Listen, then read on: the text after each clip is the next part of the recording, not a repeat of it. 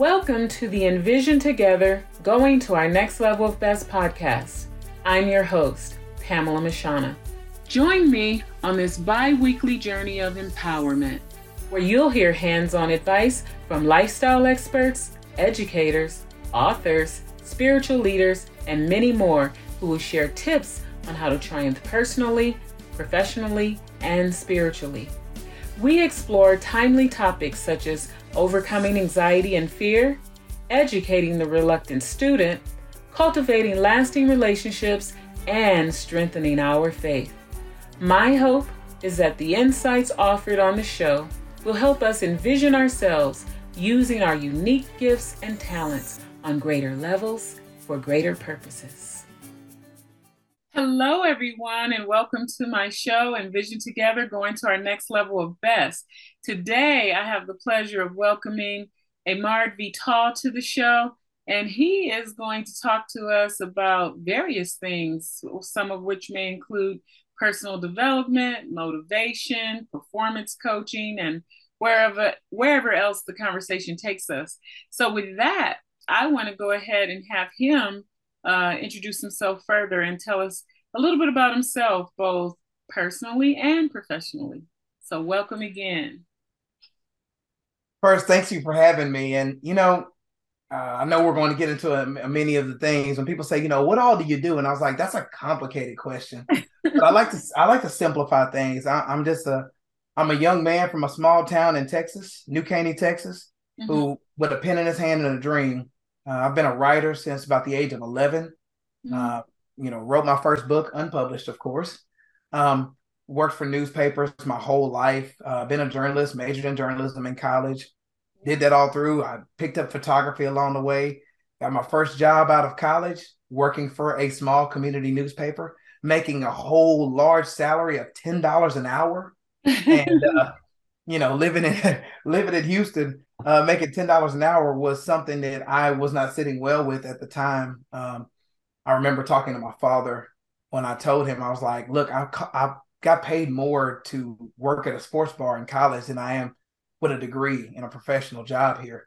I'm not taking the job. And my father told me, you will take the job. And I was just like, what do you mean I'm going to take the job? It doesn't pay enough. He said, if you can learn if you can learn to live at $10 an hour, you'll never be broke again. And he encouraged me to take the job. Obviously, I'm making $17,700. So my father was nice, and he had me do some work. He was living overseas at the time, and he had me working for him, taking care of my grandmother while he was out of the States.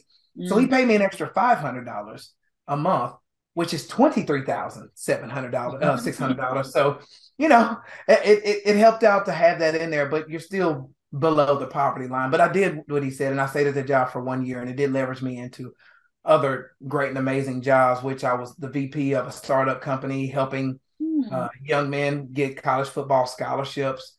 Did that for a little while, and then I got into college football recruiting, writing with Fox Sports Southwest, Scout.com, and all those things just kind of built on top of each other. And I think that was when I first started really connecting with young men at that time. I didn't know it would take me to where I am now, but at the time, I'm interviewing these young men and, writing books from it, writing articles, watching them succeed at the highest levels. And again, it came down to the fact of, pouring into those guys, and I developed relationships with them. And that led to me going into mental performance coaching and doing the work I was doing for a company on my own, helping young men get scholarships to go to college. And I didn't know I had a ministry at the time, but I did. At the time, I was just like, it's a business, and I just love working with young people or whatever. And, I'm monetizing it a little bit, but at the same time, like it was about the service and just wanting to see my young guys go out there and be successful, and a lot of I sit back today and look at a lot of these young men I've dealt with over the years, and man, these are family men. They have businesses. They're contributing to society in great and amazing ways. Ex-NFL players, some of them are in Hollywood. They're running companies, but the main thing I love is that they're righteous men, and they built families, and they're sticking with that. And to me, that's greater than all of the accomplishments they ever done on the field. And that's what drives me on a daily basis, I say, to move me into more of what I'm doing now Sorry. is, an author, speaker, mental performance coach, ministry leader. It's just all of these things stem from the fact of I'm a service first individual, that something I picked up over time, and I'm just grateful to be in a place where I am now. So you said quite a lot there, and a question came to me. Your passion for helping young men, do you think that came from your relationship with your father or any other thing from your life where you felt, I can really help these young men, or I really want to help these young men? Is that stemming from a deeper place? I believe so. I believe so. And both of my fathers contributed to who I am today. Mhm. Both of them were no nonsense, no excuses type of men. So there was no excuse I could show up with that they were going to accept as something that I should, ponder on for more than about 5 seconds. Mhm. Um, and I think that the value system my father's instilled into me, but also um, I'm obviously an older brother to two younger brothers. I have a brother who's 32 and one who's 30. And so, and I have a sister who's 5 years older than me. But I always wanted that buffer in between my father's. Can I just say that you look around that age yourself? So I'm like, apparently I'm way off by your reaction. But go ahead.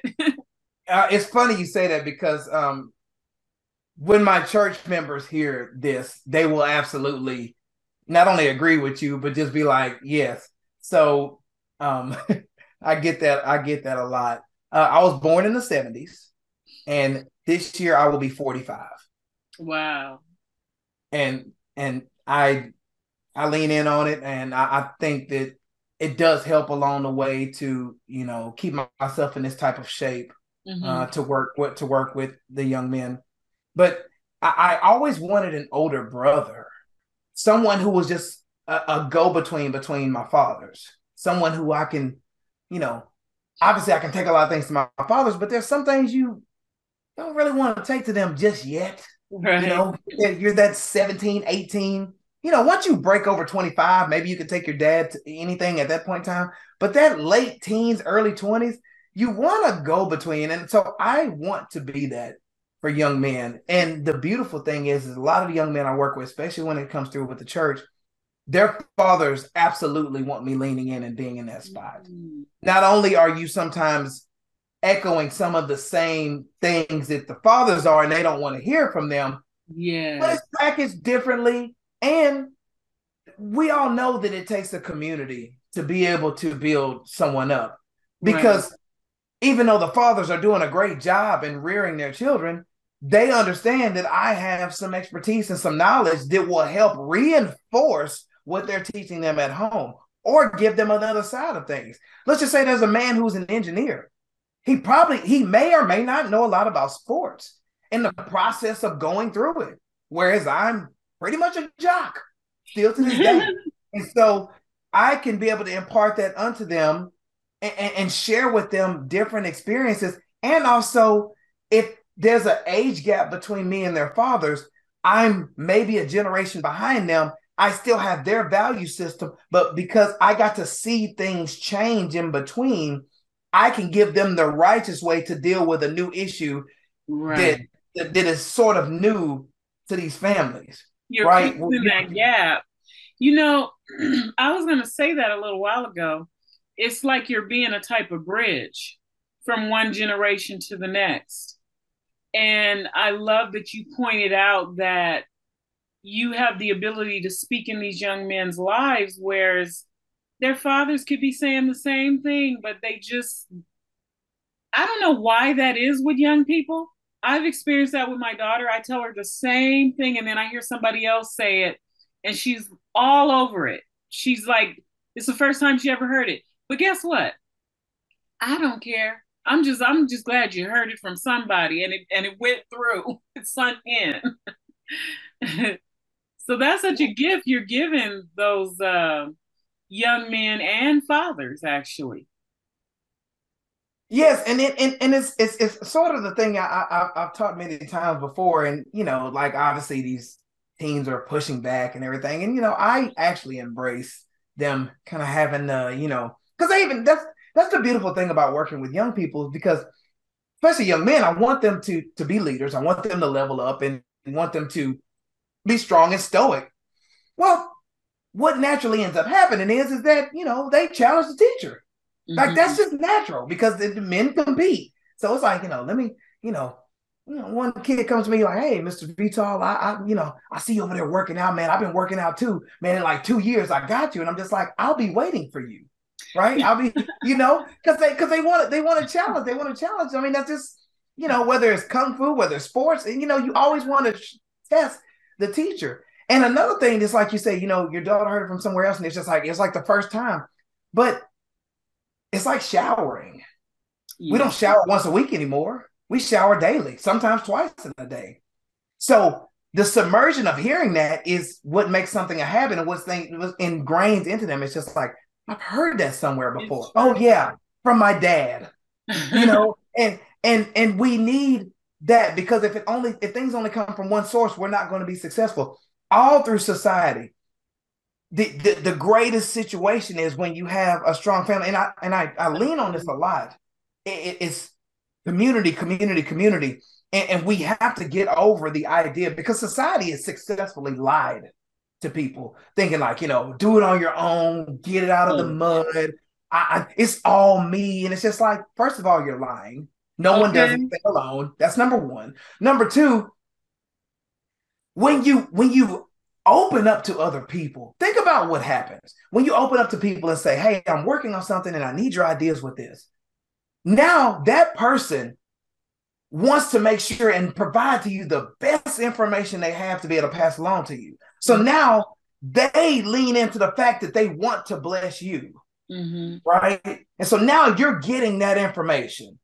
And so now it's a circular situation. You're in need, you're being poured into, they get to pour into you. And now they're leveling up and following up with you and saying, "Hey, how did that situation, how did that interview go?" And so now there's a community feel where everybody's in on your success. And what that Right. also does is, and there's a reason why I speak highly against some of the governmental things that are going on right now, is because we didn't need in the early days to lean on any type of governmental type of thing for anything, because we took care of each other, right? We had our little pockets and communities who was like, okay, people go to the local church and say, "Hey, Kelly lost a job." And it's just like, all right, who in the church can go ahead and give Kelly a part-time job to go ahead and get her on her feet to get back into it? Dale needs some help over here. His roof is messed up. Do we have any roofers in the house? We used to have those type of structures in place. And when you And rely I more on love those, I love that, but I think we as a society have moved too far from those principles. We just have pockets of that now. And I think it would behoove all of us to um, begin to think more in that manner. But I think there's been so many structures or things that's happened in society that was disruptive to some of those. I'm going to call it neighborhood um, or village ways of doing things or taking care of problems. Um, and I think when I say disruptions, I mean things as simple as, at some point, too many people got on drugs, so they weren't passing those values, or too many people experienced whatever. So there's I want to say almost a history or a memory that exists, but hasn't been passed to the next generations. And it's like we're having to do that again. And I think you're playing a part in doing some of that. I agree. And obviously the layers of what happens. I mean, there's multiple source points. I mean, Yeah. the struggle that happened between 65 and 67. I mean, because the deal is, and where I stand on with this is absolutely like, the destruction of the family is the reason for everything. Just aside from just evil demonic things, the destruction of the family is the foundation for everything that's going wrong. Mm-hmm. That's ground zero. That's absolutely ground zero. Absolutely. Because once the family structure was broken apart, that's what builds communities. And if you break that apart, then there is no more community because everyone's buying for themselves. It's all me. Don't tell my kids anything. This and like it's turned into a mess. Right. And so we're 50 plus years in on that. Yeah. And it's one of those things. There's a time when you go outside to play and anybody's mama would discipline you and you would have had to listen. Now I don't mean like they will go tell your parents, or you had such respect for your elders being out there, you wouldn't even do certain things. And if you did, they tell you to stop and you sure better listen. Well, yeah, and you had strong figures at every level. Like you said, your neighbors at strong level. Principals at schools were strong. Your coaches were strong. Your ministers and deacons and pastors were strong. Yeah. And your buddy's friend. Like, I mean, I grew up in a small town in Texas, right? And all the fathers could fade any one of us at any given time. And the other dads didn't have a problem with it, right? Our dads used to sit in the end zone, kind of how you see on like old movies like Varsity Blues and stuff, where they just, sitting in the end zone, watching our son. And our coaches would just be in there torching us. I'm talking like giving us all the business. And our dads just sitting there with their hands in the pocket, just moving, not upset, not having no meetings or anything. Right. They let them men be authoritative figures over us because that was their field and their world. Yeah. And if dad saw, and I mean, I've seen teammates of mine get picked up off their feet by their pads and told the righteous things in that moment. And none of us were running to the principal's office for anything. None of our fathers did. Because our fathers would look back and say, well, son, what did you do? Mm-hmm. Not who do I need to go talk? What did you do? All the onus was on the kid. And I have to say, there is something we're doing in society where it's like no accountability for young people. And I think we are reaping the fruit of a lot of that, having taken a lot of those structures away. Now, I understand at a certain point, everybody was saying, oh, that's child abuse. You shouldn't be abusing kids and blah, blah, blah. There's a place for that to a certain extent because some people have experienced literal like abuse. But I think having a sort of strict standard and high accountability, I'm seeing it even in the schools today. I mean, you really can't discipline a kid for anything. So what's the structure? Why should they listen? That's why they're choosing not to. So I don't know. I think you and I could talk about these things forever, but I would like to hear from you maybe. What are one of the things you're most proud of in terms of maybe a young man that you've mentored and you really saw their life turn around? What were some of the obstacles maybe that was faced, and what are some of the strategies maybe you used to help this young man, and then tell us maybe where they are today?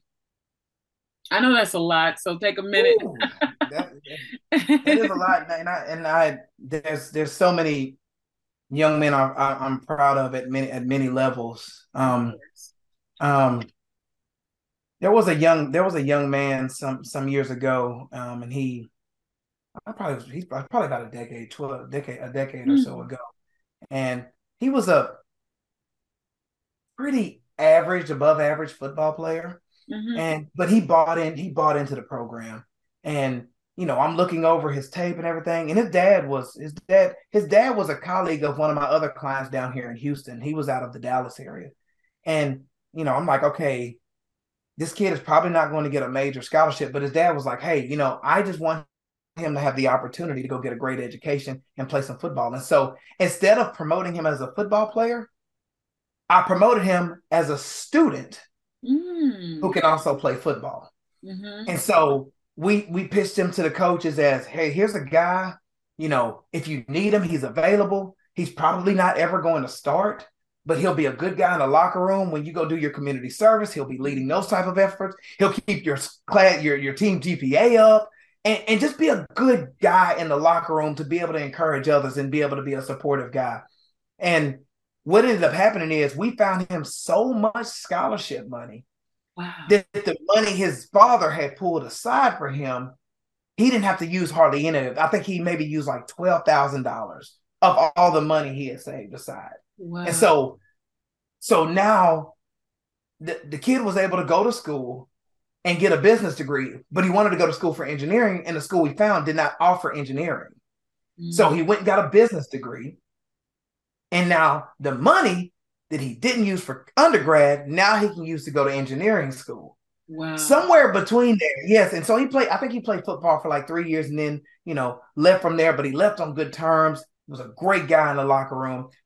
I checked back in with him not long after that. And this kid was like 22 years old and was already making $81,000 or $82,000. And this would have been like 10, 12 years ago. Wow. So he was making that type of money. And he was going back to school to get some other things going. And so he had got into the pipeline. And so I looked at that from the standpoint of how important that was to use the attributes. Because even as I worked with athletes for so many years, even if you go the full-fledged, you go high school, college, and go to the NFL or go pro basketball or whatever, most of the times when you're done playing your sport, you're still in your early 30s, early to late 30s. So you're old in athletics, but you're young in life. So what are you going to do with the other 60 years of your life? Yeah. Right? And so I work with a lot of gentlemen. I got a couple of guys who's still in sports right now, and some of them are in some of the smaller leagues. And I just want to be that resource. And I mean, and all that, sort of tied back to my book or whatever, it's like when you're looking to pivot from one area to the next, like, what does that look like? Because a lot of people get down, like, especially guys who play sports or someone who's involved in a particular company and they've been there for so long. And it's like, now it's time to go somewhere else. And it's like, should I? How should I? Maybe you want to go to another career. Should I go to college? I mean, these major decisions that happen. I like to be able to sit down with them. We lay it all out. We pull out the old pad. I know kids don't use these anymore, but get you some yellow notepads going and let's like lay all these ideas out. Yeah. Right, and see what we have here. And so I would say that was probably one of my success stories. And probably here recently, after joining, I've been at the church I'm at right now. October will be 3 years for me. I joined the church pretty much in the middle of COVID as I was trying to find somewhere that aligned with my values more. And, when you work with teens and you see how society is just totally just messing with their minds or whatever, and the struggles they're going up against, there are some times when, as much as I love them, I'm wondering, like, is this making any impact whatsoever? Like, there's so many opposing forces trying to turn kids into, individuals who don't think for themselves, stand for nothing, just want to be on assist, don't want to go out and work for themselves. And it's just like, am I fighting a battle where I'm going to fight the bear and get beat up every day? And I never get to see a kid come out on the other side. Right. But I've been seeing that the fact that this generation who's behind us, the ones who are teenagers right now, entering into college, maybe the preteens through like the early 20s, the revival is going to happen from that generation. Like a major shift is going to happen in our country from that generation. They're not going to have some of this nonsense that's going on now. They're going to stand up for what's right.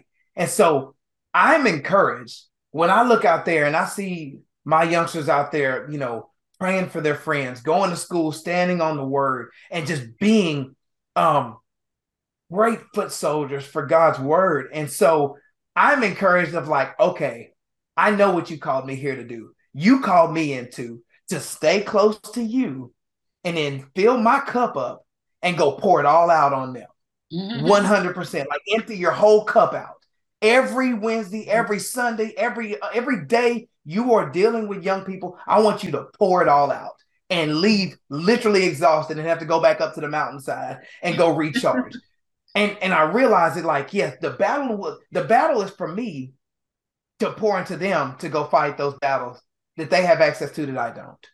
So that's where I'm most encouraged. I'm most encouraged at the fact that I get to be in a position to be able to say, I've seen some things, I've been some places, I've made all the mistakes in the world, and I have the receipts and scars that show it. Here, let me teach you this, and let me teach you the newfound love I have and the newfound faith I have, and what I'm doing with you all and teaching you all these lessons and just giving you some blueprints to be able to help you live a better life. Wow. So, when I was looking through your profile, one of the things I came across is you mentioned somewhere sports as a metaphor for life. Expound on that a little bit. So when I wrote Awaken the Baller Within, my tagline for that book was keep showing up. Wait a minute. Just since you mentioned that, let's just go ahead and put it out there. You've written a couple of books, and one is Awaken the Baller Within, and the other one is I Am More Than Enough. And I definitely want you to speak to both of those. So since you mentioned it, I wanted to just go ahead and put it out there officially. So go ahead and talk about sports as a metaphor for life and as it relates to Awaken the Baller Within. So Awaken the Baller Within obviously was, written at a time when I was going through, some turmoil and things of that nature, which all three of my books were written during like something crazy going on in my life, whether it's personal or societal or cultural, it didn't matter. But the way I used to sign all the books was, I would say, keep showing up on the field of life, because I wrote Awaken the Baller Within in the same model as Napoleon Hill did with Think and Grow Rich, interviewing high-end athletes, where he interviewed entrepreneurs, millionaires, top business people. And so I wanted to know the mindset behind the success they were having on the field, and so I broke all of those things down, and I realized that the common denominator was dream building, goal setting, and a relentless pursuit for both of those two. And so when I say keep showing up on the field of life, I say we're all ballers playing on the field of life, because we all have our field. We all have a sanctuary. We all have a place a stage where we perform. That's not just for Hollywood. That's not just for actors. That's for all of us. Right. And so keep showing up on the field of life, meaning is the best version of you. Give that effort every time you hit the field. There's no half-hearted doing of this. Mm-hmm. We're going to show up on the field of life. And I was getting a lot of feedback from parents, because they would order the book for their kids and the book would come in while the kids were in school. And so they would thumb through it. And because it was written in a way for kids who don't like to read, which was me, it's short chapters. And so the parents would flip through it and they were just like, this book isn't about football. Well, of course not. It's a metaphor. It's a metaphor for a large thing. Like, I can be a better realtor because of this. I can be a better teacher because of this. I'm a better lawyer because of this. And it's like, it's a mindset, because I want to know the mindset behind the success. Right. Because I've seen guys who are talented, but don't have the mindset to be able to sustain that. And then they end up, getting thrown out of leagues and different things of that nature. And some of them aren't doing so well. So sports as a metaphor for life does tie into the idea that we're all ballers playing on a field of life. And of course, people love sports references when it comes to life, when it comes to business, because, the locker room, the practice, the sanctuary. I mean, because what does team sports do for you? Accountability, responsibility, discipline, teamwork, and all of these things, practice time. I mean, I tell my young men, I'm like, look to the guy to the left of you. You promise him that you'll be the best for him. And then everyone is looking to pour into the next, to play hard for your brother next to you. You all are a family, right? And so all of those things end up coming together for a great thing. So football is a metaphor for life. All of those attributes that are laid out there are all part of life skills that are needed and necessary. And we just got through talking about family. Just got through talking about a responsibility. That's what I was You literally were just saying it's up there. it connects to the whole concept of it takes a village. It takes a family. Everybody needs someone, teamwork. And it's so funny how a lot of us have bought into young people, even older people. We think we're supposed to go it alone. I'll figure this out on my own. But I think that's the most foolish thing in the world. We need help. And to have the wherewithal to say, I need you, or I need help, or I don't have the knowledge for this. Can you teach me? That alone is a game changer. Just understanding, because I remember when I was working on my PhD, I knew at that point in my life, and I know so well now too, there was no shame in my game going to a tutor. I'm working on my PhD, but I wasn't all stuffy like, I'm at a certain point in my career where I should need a tutor. What shouldn't, couldn't, wouldn't, whatever I do. And what I'm not going to do is not achieve this goal because I won't take myself to a tutor, that somebody who knows something more about this thing that I'm trying to achieve, this thing I've never done before. And that's the thing. There's struggle in learning, where we got this concept. If there's not some wrestling and some struggle, you're not really learning. You're just playing around with ideas or concepts you already know. And so you're not moving forward. To move forward, to truly learn, to access knowledge, there's a degree of struggle, and we have to be comfortable with that struggle until we gain it. So when kids go into classrooms and they're embarrassed if they get the wrong answer, we sent them the wrong message. Kids should not feel bad because they got the wrong answer. We need to give them the space to learn. You're supposed to fall on your head, because if you didn't, you don't need me as a teacher. You don't need an educator if you already have all this stuff.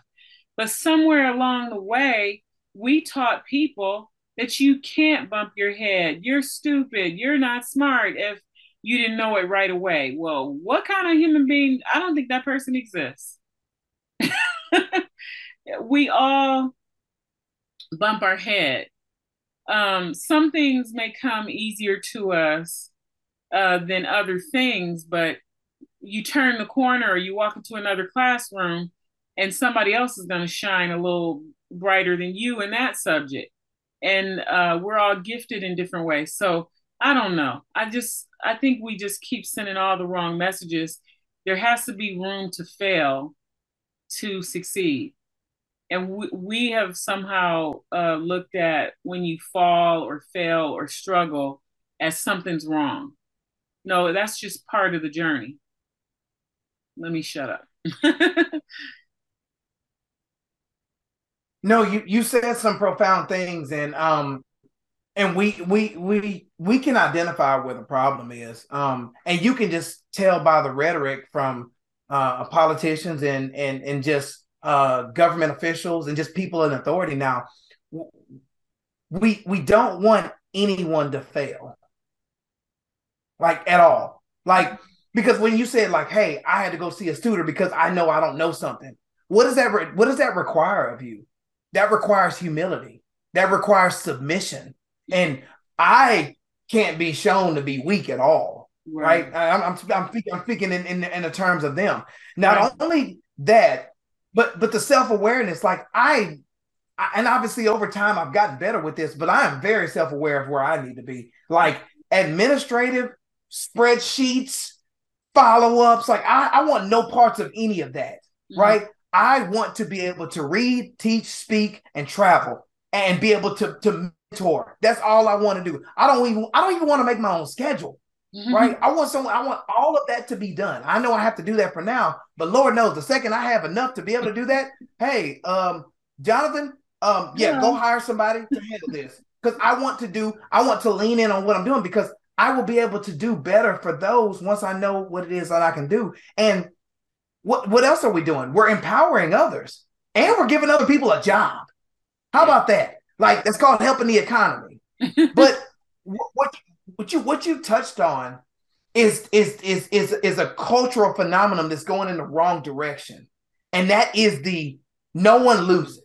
Mm-hmm. Everybody's a winner. You're a winner. No, you're not. You lost. Go mm-hmm. home and deal with your loss. Mm-hmm. Right? This participate, like it's too many pizza parties and ice cream for losers. Okay? Like we got to stop this. But it's okay. You lost this time, but that doesn't mean it's the end of the game for you. It's like if we put the analogy of military on this, a layer of military, you would say, I lost this fight, but not the overall battle. So go back to your drawing board, sharpen your skills, and get back out there again. So we're teaching people stick-to-itiveness. It's not like you just failed or you're a loser overall, because I think that's taking us in the wrong direction too. We don't want people walking around. So many young people walk around with the L on their back, like the Scarlet A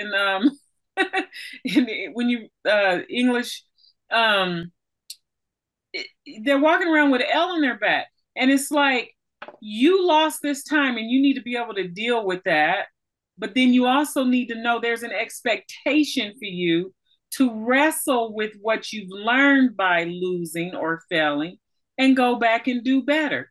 And if you can't do better in this area, okay, maybe you're in the wrong area. Go find that area where you do shine and soar. All of that is part of life.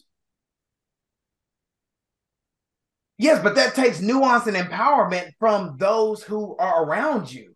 Yeah. Right? You just broke down, like the kid can't get that on his or her own. Yeah. That has to come from somebody empowering you. Mm-hmm. And so what ends up happening is what you just talked about, the exact reverse happens, because you fail at this, right? This one game, this one scenario, and we celebrate it. So when we look at it from this standpoint, and you said that there's a kids walking around with an L, mm-hmm. right? You have to be taught what the L means, mm-hmm. right? Because that's a time when you're supposed to go back to the drawing board, go back to practice, go back and do some self-evaluation. Right. But what's happening is the opposite is happening. Mm-hmm. We're taking the L and saying, oh, it's okay. Now let's go celebrate. Right. That's a problem, right? And what that does is that, and when I say loser, I'm talking about an attitude that's instilled with them by those who are rearing them in that way. You can go celebrate with pizza and ice cream after you just got the doors blown off of you in a game. That's not a good look, right? And I look back into a time, and I share with people, like, put your kids in competitive sports where there's a clear winner and a loser. Mm-hmm. Not these participation trophies, not everybody's winning. We don't keep score. No, we need to keep score, because you know where score is taken? In life, when salaries and contracts are put on the table. Yeah. Like it's like, hey, you didn't get that contract, but hey, the contract is for $100,000, but here's $10,000 as a consolation prize. That's not how life works. Let's go for ice cream. No, that's not how it works. Your mortgage is dependent on that. And no one's coming to pay your mortgage if you don't get a certain amount of contracts to take care of your job. Mm-hmm. And so I always say, like, the greatest development can come from sports, but you can't do it by, coddling the idea of losing being a norm.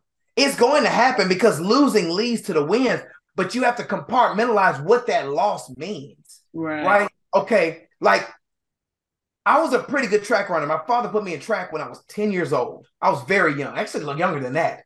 But I remember probably 10 or 11 years old, I was running track, and I won quite a few meets. But some meets, it just wasn't my day. The dude next to me was just better that day. And you got to live with that. And I remember crossing the line in 5th place. And it was just like, whoa, this is not cool. And, you medal for 1st, 2nd, and 3rd, and you get this little floppy ribbon, for basically 4th, 5th, and 6th. I think it was like a purple, weird looking ribbon. And so I'm sick to my stomach. And I remember sitting in the backseat of that car on the way home. And it seems like when you lose, that drive home is just brutal. Right? And so I'm sitting in the backseat. My father's driving and my mother's in the passenger seat. And I'm sitting in the back, and I'm emotional, and I'm feeling some type of way. I'm feeling myself on a whole nother level. And my mom turned around and she wanted to say something to me. And my dad gave her that look like, Let him soak that loss in. Yeah. Let him feel what that feels like. Because what that'll do is when I go back to practice, I'm thinking about the fact I don't want this floppy ribbon anymore. And I need to do what it takes to level up to where this doesn't happen again. It may happen again, but at least I know how to deal with it. It was your mom that saw that you needed to process that. No, my mom wanted to console me. My dad stopped her from consoling me because he was like, he needs to feel all of that loss to hit deep into your soul. So when I go back to the practice field, it's like, okay, where do I need to correct and be better so I don't feel like that again? Not to say you'll never lose again, but you're going into practice with a new attitude, a new fire under you and saying, I'm going to do what it takes to be faster in that moment, right? And it could have just been a bad deal for that day, but it doesn't matter. You still go into practice wanting to be more, do more, and perform in a better way. And you only get that with the lesson learned from losing. Yeah. From taking it in. I'm not talking about to where it just demolishes you. I'm talking about where it empowers you, where it's like, okay, where did I go wrong? Maybe I was slow off the start. Let me work on my starts. We have to have a range of healthy supports around children, whether they're winning or losing. How do you process that and still go move forward in the best way, I think. Because then some kids could get into arrogance even prematurely, and that's a whole nother drill. But we're coming to the close of our episode together, and it's a couple of questions that I still want to ask you. One of which is, what are the 3 components you teach in your programs? The 3 components. Well, I have multiple. I have multiple programs that I work with. As far as that's concerned, I'm actually working on some new material right now. So, I mean, I have 4 to 5 different programs, but I can probably start with the newest one that I'm putting together now. That comes with my new book. Now, what 5 steps to get up and create the most of life? We focus on 5 key components to be able to get someone from start to finish to creating a better life. Okay. And so it starts off with reflect. You don't know where you're going until you know where you are. And you might look around. It's kind of like when you clean up a room. Like my office right now is a tornado's come through here. And so I need to get it right. And so it's like, okay, what's in that box over there? Mm-hmm. And how did it get there? What's in there? And so it's like how old is the box? Because if the box has been around for too long, it's a good chance that what's in there you don't need. Right. Because you lived your life for a long time without it. And so reflect is the idea where you look at your life in full and say, okay, there's a mess going on. There's a pile of dirty clothes over here. There's a fire in the kitchen. There's kids screaming in the other room. And I'm pretty sure we're behind on the light bill. Mm-hmm. How did we get here? And so reflect allows you to kind of look through and say, okay, we got a big problem here. Right. Well, the first way you identify a problem is to say you have a problem, just like with addiction. The first step to getting a problem is to know you have a problem. Right. And so you reflect on what is. And then the next step is to go into deciding, okay, we see that there's a mess here. How do we clean that pile of clothes up? Can we get them over to the washing machine? Do we need to salvage those clothes? Do they need to get thrown out? So you decide what it is you want out of life. Mm-hmm. You decide like, hey, I've been, working for the post office all these years, but I want to do something different. Okay, what is that? What do you want to do if you're not doing this? Mm-hmm. Okay, we decide. We write down, boom, what do we decide we want to be? Then we go into the planning stage, okay? You want to write a book. You want to start a podcast. You want to start a business. You want to start a family. You want to change careers. Okay, what do we need to do that? So we do the work in reverse. So you take the big plan up there, what my mentor called the big kahuna goal, and you break it down to where every day you're working towards that. So do you need education? Mm-hmm. Do you need financing? Do you need some sort of resources, some books? What do you need to get what you decided that you want to come to pass? Mm-hmm. And so after that, you got to reflect, plan, decide, and then boom, you're going into now the action phase. You're not going to be prepared. That's understandable. You put as much as you can down on paper, and then you take off running because you need to go test drive what it is you put on paper. Now you go into that and be like, all right, you know, because I mean, you're in business. You've worked in different things of that nature. How many times has the business plan been 100% foolproof? I'll wait. Right. No. It never is. Like you're gonna go along the way because life happens, things happen, markets change. Uh-huh. You just autocorrect as you go along. So you need to run into a roadblock. You need to sprain your ankle on the street. You need to figure some things out because that's what life is. Life is going to be ever turning and moving in those ways. And so you reflect, you decide, you plan, you act, and then the last one is to seek, and that's seek counsel. And to me, that's one of the most important things. We've talked about it already with the community. Do not try to do major moves in life alone. Don't even try to do minor things in life alone. Right? If you need help with something, go ask somebody. You know, I always say you need a council of people around you all the time. I always say you need a mentor, an accountability ally, somebody who you can write your plans down, write your goals down on a piece of paper, hand it over to them and say, hey, can you hold me accountable to these? Right. Like, because I'll share this with your audience and hopefully they understand where I'm coming from, but get the yes people out of your life. Get the yes people out of your life. The people who just like, oh, Pamela, everything you do is awesome. Is it though? Like, is every yeah, it is. No, I'm kidding. Like, is every podcast flawless? Is everything you write awesome? Is every keynote you do the bomb? It's like, come on, man. Like, no critique. Get the yes people out of there. Like people who care about you, but care about you enough to check you and say, hey, you know, I'm you with that. Yeah. Look, we need to clean that up. You know, but you know what? I was just saying this the other day. I said, if you let me walk out of this outside looking like alfalfa, and you don't tell me because I don't know what you're going through. That's just wrong, and you don't love me. So, bye, Felicia. I'm like, that's just wrong. I don't understand people that won't tell you something like that outfit. I'm not saying mean spirited, but I think people should have the wherewithal to say that's probably not the best outfit for you to wear at this time. And you know what? That person can reject you and keep wearing their outfit. Or you at least have given them some space to rethink but to just let it go, I think that's wrong in so many different ways. And I believe you do not care about a person. You do not love them if you let those things go. You are just wrong.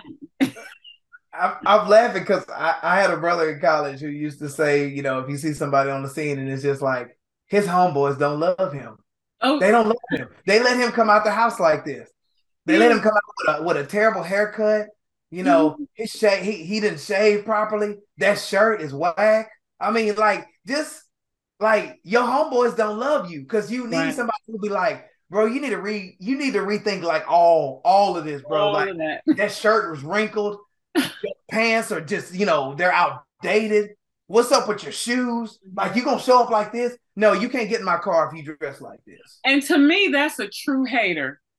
A hater, I appreciate the people that will just stab you in the face. Don't stab me in the back. Stab me in the face. Let me know.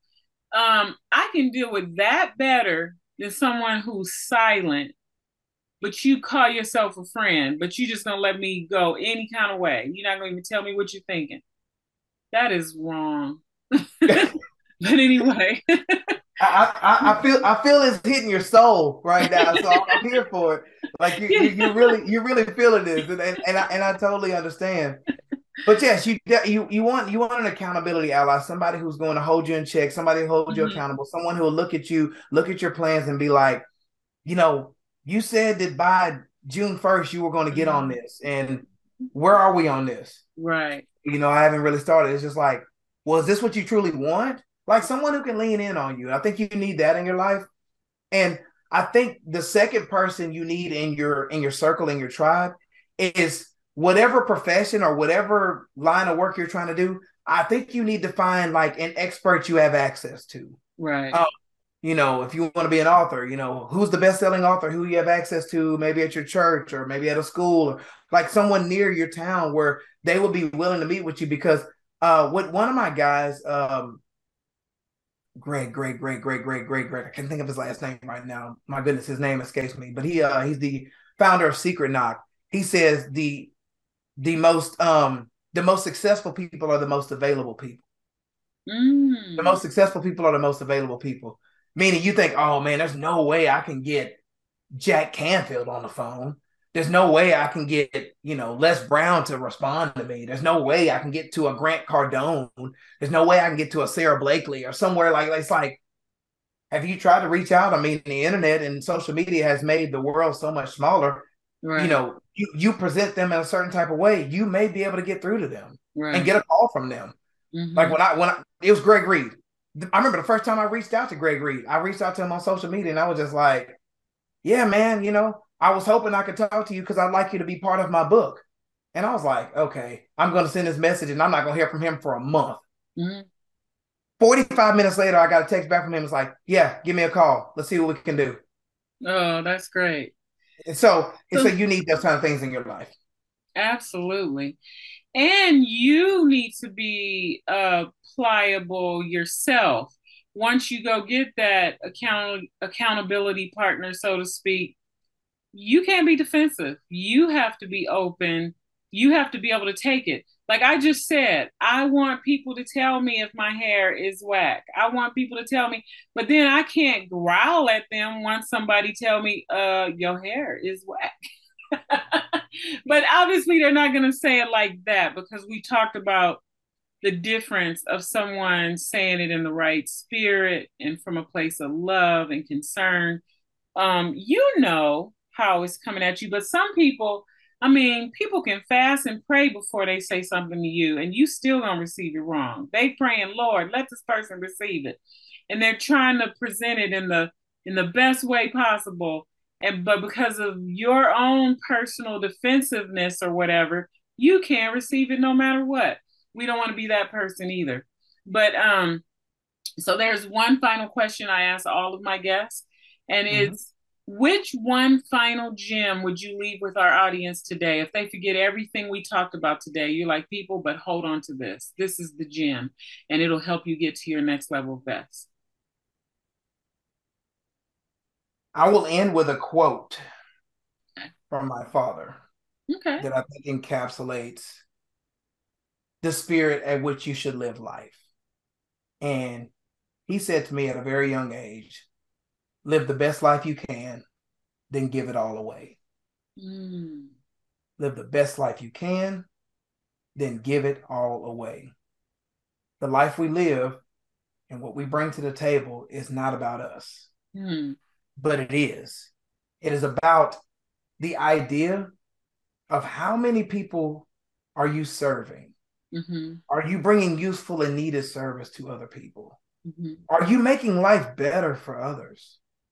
Are you willing to stand in a place and pour into others and not be asking what's in it for me? Because see, when we lean in and do what we're called to do, called to love, serve, empower, mentor, right, in those different ways, we don't need to ask where the blessing is coming from or if a blessing is coming. Because if you believe, you don't need, that's not your concern as to where, when, how, and in what way your blessings are going to come. They're going to come. But it's not up for you to know either what type of blessing it is or when it's going to come and for whom it's going to come from. You just do the work. You just do the service and provide it. So I would impart to your people to find where you can engage in useful service to others. Double what you're doing right now. Even if it's extra kindness to someone at the grocery store, even if it's buying an extra cup of coffee for the person behind you, even if it's going up to someone at your church, your local community center or whatever and saying, I just was led to come to you and say, is there anything I can pray for you for? Like just acts of kindness that will just make someone's day and make someone walk away and just be like, oh my goodness, I feel better because I crossed paths with this person. Right. My day is great because of that. Look for those opportunities and watch how your life changes. Watch how your life changes when you lean into useful service. Great feedback. I appreciate that. That's good stuff. And it's a wonderful way to end this particular episode. But just before we do that, I'd like you to go ahead and share any information that you would like to put out there for how my audience might contact you, get your books, etc. Thank you. Yes, ahmadvital.com. That's AHMARDVITAL.com. That's the hub for everything. There's videos there. There's resources there. Some merch there. Opportunities to purchase my books are there.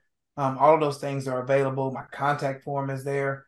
I'm available as Ahmad Vital on social media platforms. Instagram and Facebook are the most frequent.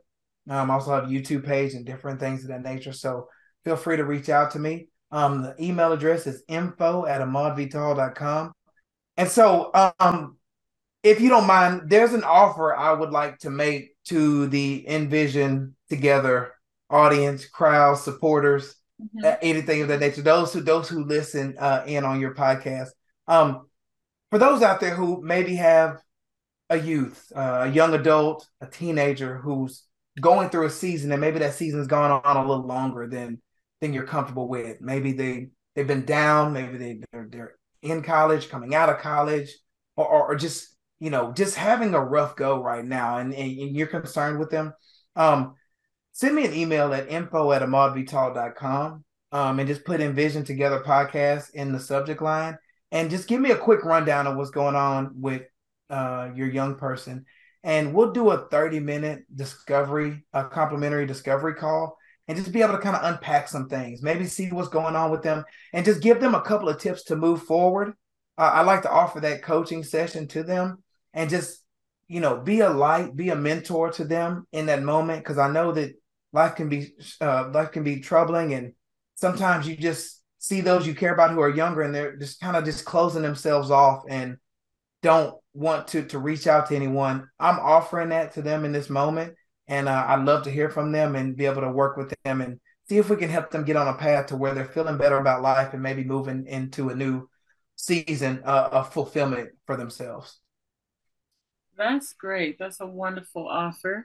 And if you're out there listening and you've heard and you have a young person that's come to your mind, do go ahead and reach out. So thanks so much.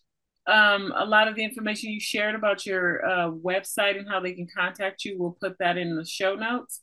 And I just want to thank you so much for taking the time and being a guest on Envision Together, going to our next level of best.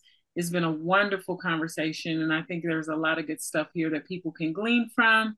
I like our conversation about family, a tribe, and mentoring, and how to help the next generation, as well as people our own age, for that matter. So thanks so much. Thank you for having me. I appreciate you having me on. Of course. Well, friends, thanks for joining me for another episode of the Envision Together, Going to Our Next Level of Best podcast. I hope today's topic inspired you to envision a brighter future getting to your next level of best, and to urge others to reach theirs as well. If you are encouraged by today's episode, subscribe and share it with your family and friends. Also, please write a review. It will help me to reach a wider audience with a message of hope and inspiration. Don't forget to follow me on Facebook, Twitter, or Instagram, and share your thoughts about today's episode. Until next time, envision the future you want to see.